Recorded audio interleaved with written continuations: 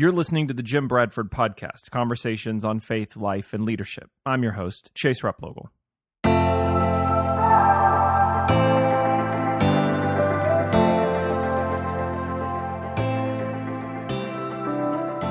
In continuing our series of conversations on the books of the Bible, today we discuss the third book of the Torah, Leviticus.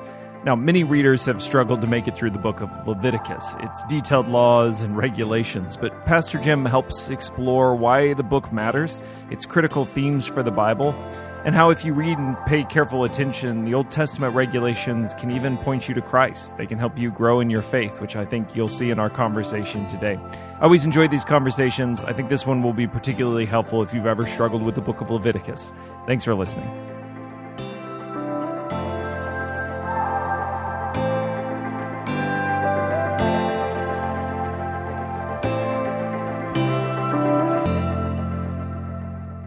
Pastor Jim, great to sit down together again. And as we've been doing this series of conversations, taking an episode for each book of the Bible, people have really been clamoring for a discussion on Leviticus. You know, that's been the they've one. Been waiting for this people one. have been just asking and posting, when Leviticus, when Leviticus.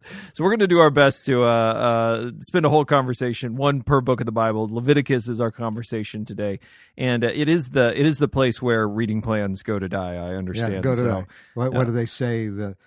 The wagon's full of good Bible reading intentions. More wagons are broken down in the wilderness yes. of Leviticus than anywhere else. Well, we'll see if we can sort out a little bit. The book of Leviticus, give us a little bit of an introduction, kind of what it includes, where it is in the Bible, and kind of how it's functioning within the biblical text. Well, you know, one of the 12 tribes of Israel, tribe of Levi, were set apart to do the priestly work. So literally, Leviticus literally means relating to the Levites. So the Levites called to the priestly ministry and the service of the temple, whereas Exodus really focuses on temple and law. Leviticus focus on worship. Worship is becoming incredibly important in the New Testament. You know, in the life of the 21st century church, again, there's been a whole resurgence of worship, and I think we feel new winds of the Holy Spirit. What we find in Leviticus would be some pictures of that become realized in Jesus, but it's very much Old Testament Levitical worship. What kind, like the first few chapters are it just starts right out like with the kinds of offerings that are to be offered, whether it be the burnt offering, the grain offering, the fellowship offerings, the sin offering, all of these different kinds of offerings are itemized for us and described in the first 5 chapters of the book. And so it's like you can understand why Bible reading starts breaking down here. You know, and let me just say something. It might be good if we just said something about Bible reading. I don't know how you coach people to read Scripture and survive books like Leviticus. I shouldn't say survive, but you know, I sometimes will say to people, no matter where you are in the Bible, at least every page of the Bible probably answers one or more of 3 questions. What does this tell me about God? What does this tell me about me? And what does this tell me about how God wants to relate to me? And I don't know, that's just been my simple-minded kind of way of trying to encourage people. When it gets to these sections that describe a kind of Levitical Jewish worship that we don't do today, we worship in the New Covenant, which Jesus said would be in spirit and truth. It's not you worship in this location in this way. So anyway, to help people relate to that, that's sometimes how I describe a good way to read the Bible. At least for every page, look for the answer to one of those questions. Yeah, I think that's a really helpful framework. So, and remembering too that, I'll sometimes encourage people that sometimes the Bible is hard reading. You know, that it doesn't. I don't think any of us get to a point where every page I open becomes devotionally inspiring and uplifting, and But what happens here in books like Leviticus frame so much of the conversations that the prophets are having, that Jesus is having with Pharisees in his day. And so if you want to understand in a deep and a rich way the rest of the Bible, then it does take a little bit of discipline sometimes to work through. And that doesn't mean you have to, lock yourself in a room and for a year read nothing but Leviticus, but work your way through it. And if if some of it doesn't make sense, that's all right. Come back around to it again and treat it with a level of discipline we would any hobby we were trying to improve at or any taste we were trying to acquire. That it is hard going in some places, but for good reason. So yeah, that's an excellent point. And it's worth the hard work to get through it. Because then you start discovering nuggets. Anecdotally, I need to tell a story. I pastored a church in Southern California, and my predecessor was Dr. George Wood, who's passed away now, but he later became the general superintendent of the Assemblies of God. And back in the days when he pastored that church 17 years before I'd gotten there, and he had become like a nationally acclaimed expositional Bible teacher. I mean, he was incredibly good. And when I went there, you know how you have these sort of, not myths, but you have these sort of legendary stories that kind of shape people's perception of the culture of their church. And the one I think I heard most often was that Dr. Wood, on 2 different times in his 17 years, preached through Leviticus. And the amazing thing was, I think the second time he did it, the church grew both times. And I think the second time he went through, it's like the church doubled in size over the several months that he took them through Leviticus. And there was an interesting story of how he got to Leviticus 13 and 14. We talk about skin diseases and things, because they were dealing with how to treat some of the medical things and what's clean, what's unclean ritually. It's all kind of related to the worship life. And there's a story of a guy who had a skin disease. He and his wife visited the church for the first time that Sunday. Here's the pastor preaching out of Leviticus 13 and 14, of all things. But during the altar call, when they had people come up to pray with prayer workers if they had needs, he went up, and if God didn't heal him of that skin disease that Sunday morning, and then it goes on to bodily discharges in the next chapter or two. And I think Dr. Wood, I think they told me he had came up with some title like God even knows all about your plumbing. I mean, but there's a certain brilliance to be able to apply this. But I kind of gained a new respect for Leviticus just hearing these stories that have sort of shaped the culture of that church in an era before I was there. Yeah, so I have preached through the book of Leviticus once, and I took it pretty thematically. So I would take big sections. So we might do, a grouping of some of the festival days or the sacrifices. But my church did not double, I can say that. So I didn't have that effect on me. I'm not quite the same preacher. But what I do find is there can be a temptation in us to sort of scoop past the hard things too quickly. And what I found was there was a lot of people in my congregation that have been Christians for years and trying to read their Bible seriously for years, and just appreciated having some help with hard passages. Was it revival season at Bent Oak Church going through Leviticus? That was not my experience. But I think the discipline of us as a congregation trying to say we want to learn this so that we can understand other parts of Scripture in new ways. I think that was really so good. It was helpful for people. So, and I hear a lot that people enjoyed some of those times where we worked through those passages that most of us wouldn't normally preach on. I probably won't do again, anytime soon. So. No, but I bet you were giving us some great tools for understanding this and how it helps us leverage our understanding of the rest of Scripture. That's fantastic. Yeah. Do you have major themes you think are important for Leviticus if somebody is reading through it, just to be watching out for, thinking about? Yeah. First, I would summarize Leviticus in one word, and that's worship. And I think that's a really good way of framing the book, because I don't think that's the word most people would say, right? I mean, for me, holiness comes to mind, right. But you're recognizing that it's more than just what we do. Yes. Yep. It's our whole responding to God and the offerings we make. So again, the first few chapters is what we offer to God, and he does get to holiness in a really important way that has to do with their national identity. But I think the overarching word that captures the whole book is worship. How worship's the atmosphere of heaven. Worship is what we do when we work hard at our jobs because we're doing it for Jesus. Worship is what Brother Lawrence talked about when he'd cook omelets for the brothers in the monastery, and they would leave. He'd clean the kitchen, then he'd lie on the floor and adore God for the sheer privilege of making omelets for him. When everything we do in our life is for him, all of life is an act of worship. Loving my wife as I ought is an act of worship.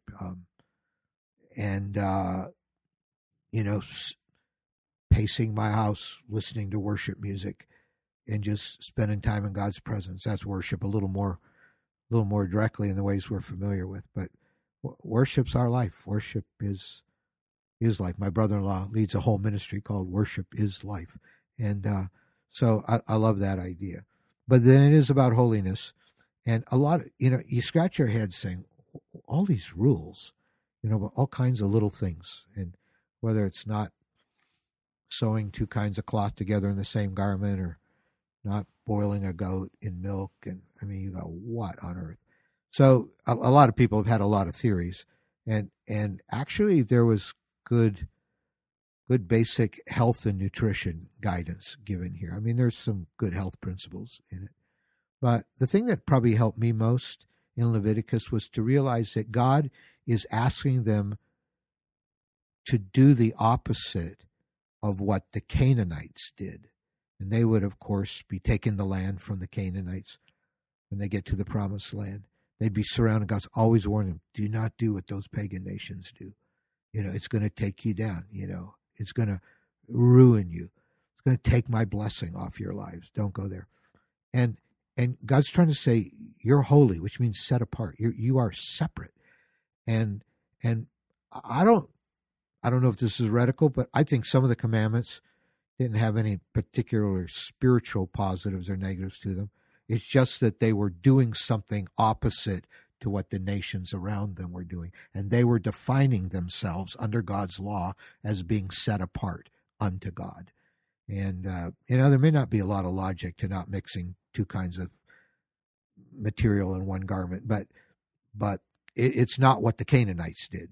They always did that. So Israel was told not to do that, to keep reminding them that they're distinct. Now, when we preach, we say to people, you got to come out of the world. We can't be worldly. We're called, we're set apart from the world. We have a different value system. Holiness means being set apart to God. I had a really helpful experience like that with when I went to Israel. Went with Dr. Wave Nunley, who goes to your church. Just one of my favorite Bible teachers. Has helped me on so many passages of Scripture. And we were at Qumran, one of the Essene communities that's really sort of living this separatedness to the extreme. And I think we were actually talking about they had their own practices for using the restroom. So they had their own sort of ways of cleaning up and way towards cleanliness that they associated with holiness. And a lot of people in the group were kind of laughing at, like, some of these can get pretty extreme, these ways of living that are so holy, so set apart, and what in the world? And so Dr. Nunley and I got talking about it afterwards, and I was asking him about, like, sometimes these Levitical rules can seem so different from one another. Like, how do they relate? Why do they come up with? And he was helping me understand that though some of these maybe, as you're saying, lost to us, the distinctive or set apartness, that probably for them there was a whole picture of these things that had to do with life. So they're in a culture of death, a world of death. Even sometimes the sacrifices of the pagans around them were through the human sacrifice. Yeah. And that they would have seen in the sacredness of how they're handling blood, for instance, when they're slaughtering an animal, how they're draining that blood or disposing of that blood, all the way to bodily fluids, to even the clothing that they're wearing or the way that they're washing. That there is, though you can't simply read every rule and say, oh, this is the point on each, that collectively there probably would have been a sense for an Israelite practicing these laws of life, or the sacredness of life within these laws, and the need to protect and keep that life pure and clean. Right. Because of its sacredness.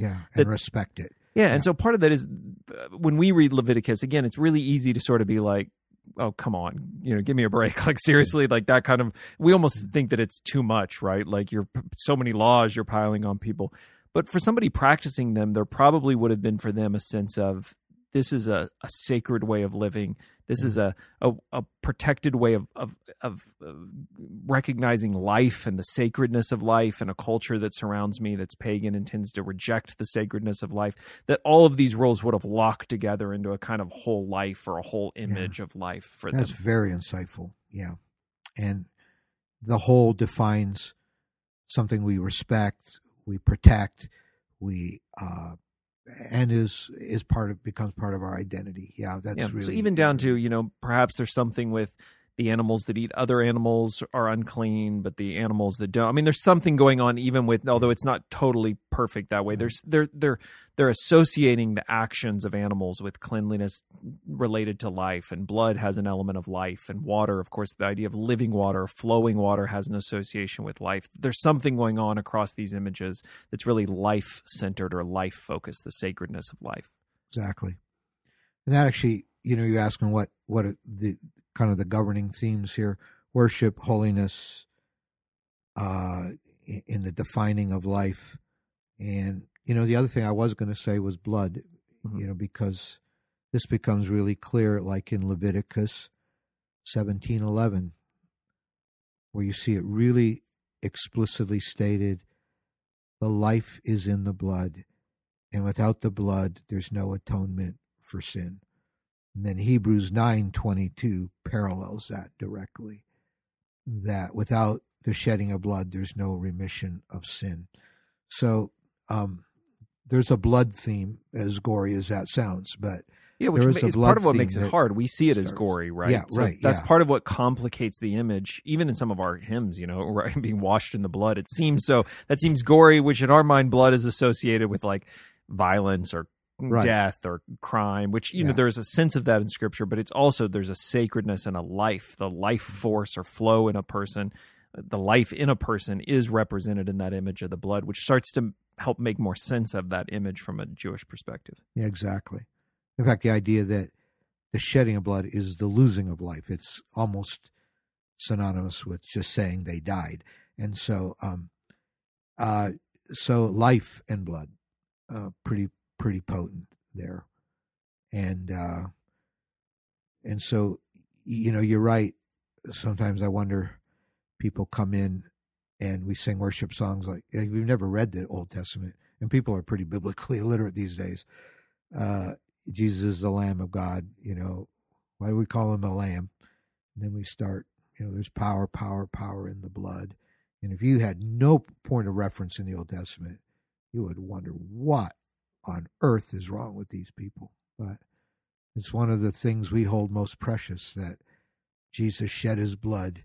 There's power in the blood to wash us clean and actually not just remind us of what we ought to do, but give us a nature to do it. And the blood of Jesus is at the heart of the gospel. And he shed his blood so that we could belong to him, be forgiven, and come under his rule and be a part of his kingdom that's coming. And so Leviticus sets the stage for that. I mean, we see it in Exodus too. When I see the blood, I will pass over you. The angel of death will pass over. The whole idea of Passover, that we're protected from death by the blood of the lamb, of the lambs that were slaughtered. I mean, it's all there. And it even goes back to Genesis with Abraham and Isaac, and God provides his own sacrifice. He won't let Abraham sacrifice his own son, but God reserves that privilege to sacrifice his own son for the shedding of blood. And it's pretty amazing. But the narrative kind of builds with even more specific description in Leviticus. Do you have any passages or sections of Leviticus that have been meaningful to you? Anything worth sort of calling out? Yeah, actually there is. It's in the very last chapter. I'm really going to sound like down as well. So yeah, I'm really going to sound like a pastor here with possibly an agenda. But verse 30 of Leviticus 27, a tithe of everything from the land, whether the grain from the soil or fruit from the trees, belongs to the Lord. It is holy to the Lord. And whoever would redeem any of their tithe must add a fifth of the value to it. So you try to get around this, and it's going to cost you more. But the idea of the tithe. So people will say to me, well, Pastor, you shouldn't encourage people to tithe because that's the Old Testament law. It's right there in Leviticus. And we don't need to obey that any more than we shouldn't boil a goat in milk or something like that. So, you know what? Yeah, maybe. But then I remember Genesis. In Genesis, we see Abraham experience a supernatural military victory. And on the way back, he runs into Melchizedek, who is a clear picture of Christ. King of Salem, which is peace, Prince of Peace, and he is both, and he is a king. And it's Jesus who combines king and priest in one office. They were separated under the law. So Melchizedek becomes this picture of Christ in the Old Testament. And Abraham gives him a tenth of the spoil as Melchizedek offers him the cup and the bread of all things, just like Jesus did. And so he gives a tenth. Then Jacob, his grandson, is heading off on his own, and he has a dream and sees a ladder to heaven. And he says, God, if you will help me in this next very risky part of my life, and you'll guide me, I'll give you a tenth of everything you prosper me with. So a friend of mine, Pastor Rob Kettling, he likes to say, hearts touched by God, respond with a tenth. Hearts touched by God, respond with a tenth. But that came a long, long time before Leviticus. It came a long, long time before the law was codified under Moses. And so I look at the tithe as a principle, not a law. It's such a powerful principle that it was codified and related to God's holiness. So it tithes from everything in the land, whether grain from the soil or fruit from the trees, belongs to the Lord. It is holy to the Lord. And I don't know, that verse always impacts me. I mean, I've tithed all my life, but it still has impact. I mean, hearts touched by God respond with a tenth. That's a very powerful principle. Yeah, it's really interesting that Leviticus is, although some of the specific regulations may be contextual to this moment, it is still in its whole incorporating some of these principles that are bigger than just the regulations themselves. This sacrificial giving, this tenth is part of that. Certainly this idea of blood that we've seen even before, that Leviticus is in a very specific way collecting together this image of these principles that are existing even around it. Exactly. You wouldn't say, well, worship is in Old Testament Levitical law either, would you?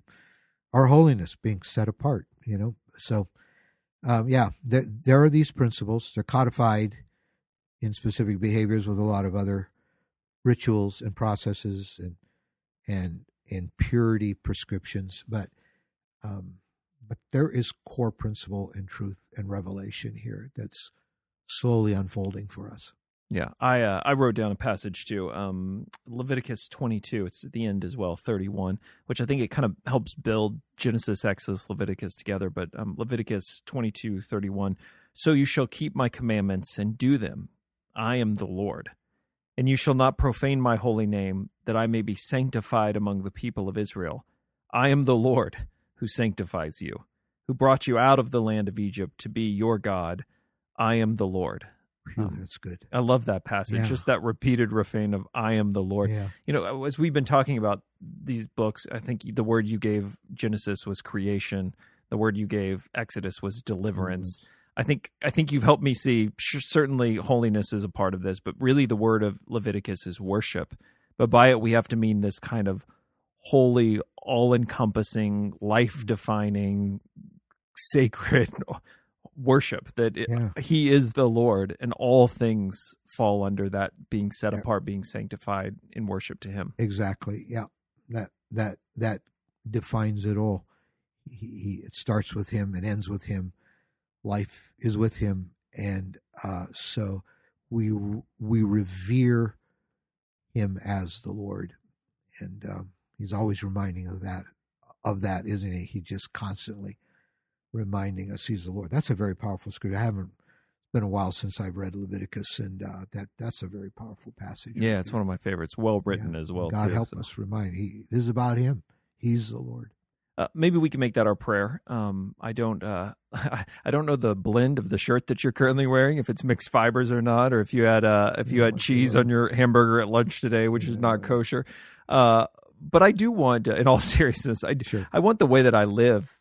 I want it to be sanctified and set apart. I want it to be holy, not just as a means of earning something or achieving something, but as an act of worship, I think what Leviticus is getting at in this passage, as a way of recognizing to God's people, but to the world as well, that he is Lord and he is holy, and there's no part of my life that doesn't fall under his holiness, that isn't offered to him as an act of worship. I want my walk with him to be more than Sunday morning worship. I want it to be even more than just, morning devotional worship.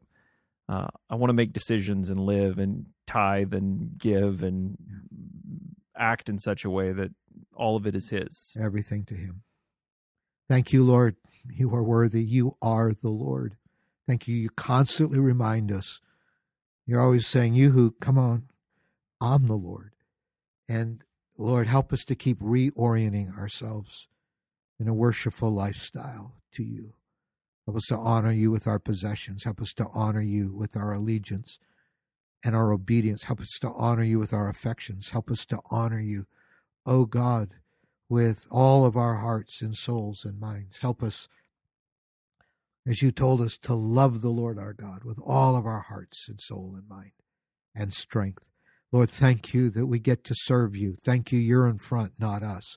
Thank you, we're just following you, that you're charting the way. Thank you, you're worthy of all the praise and adoration of the heavenly hosts and of your created order and of us who are created in your image, that we get to respond back to you in worship and adoration, offering to you all of our lives and all of our actions and all of our allegiance. Thank you, Lord. We say yes to you again. Yes, you are the Lord. Yes, you have first place in our lives. Yes, there is no one else like you. Yes, you are wondrous and beautiful and glorious beyond anyone we've known and anything we could imagine. And you are the Lord. We bow and worship before you today and thank you and worship you and love you. In Jesus' name, amen. Amen.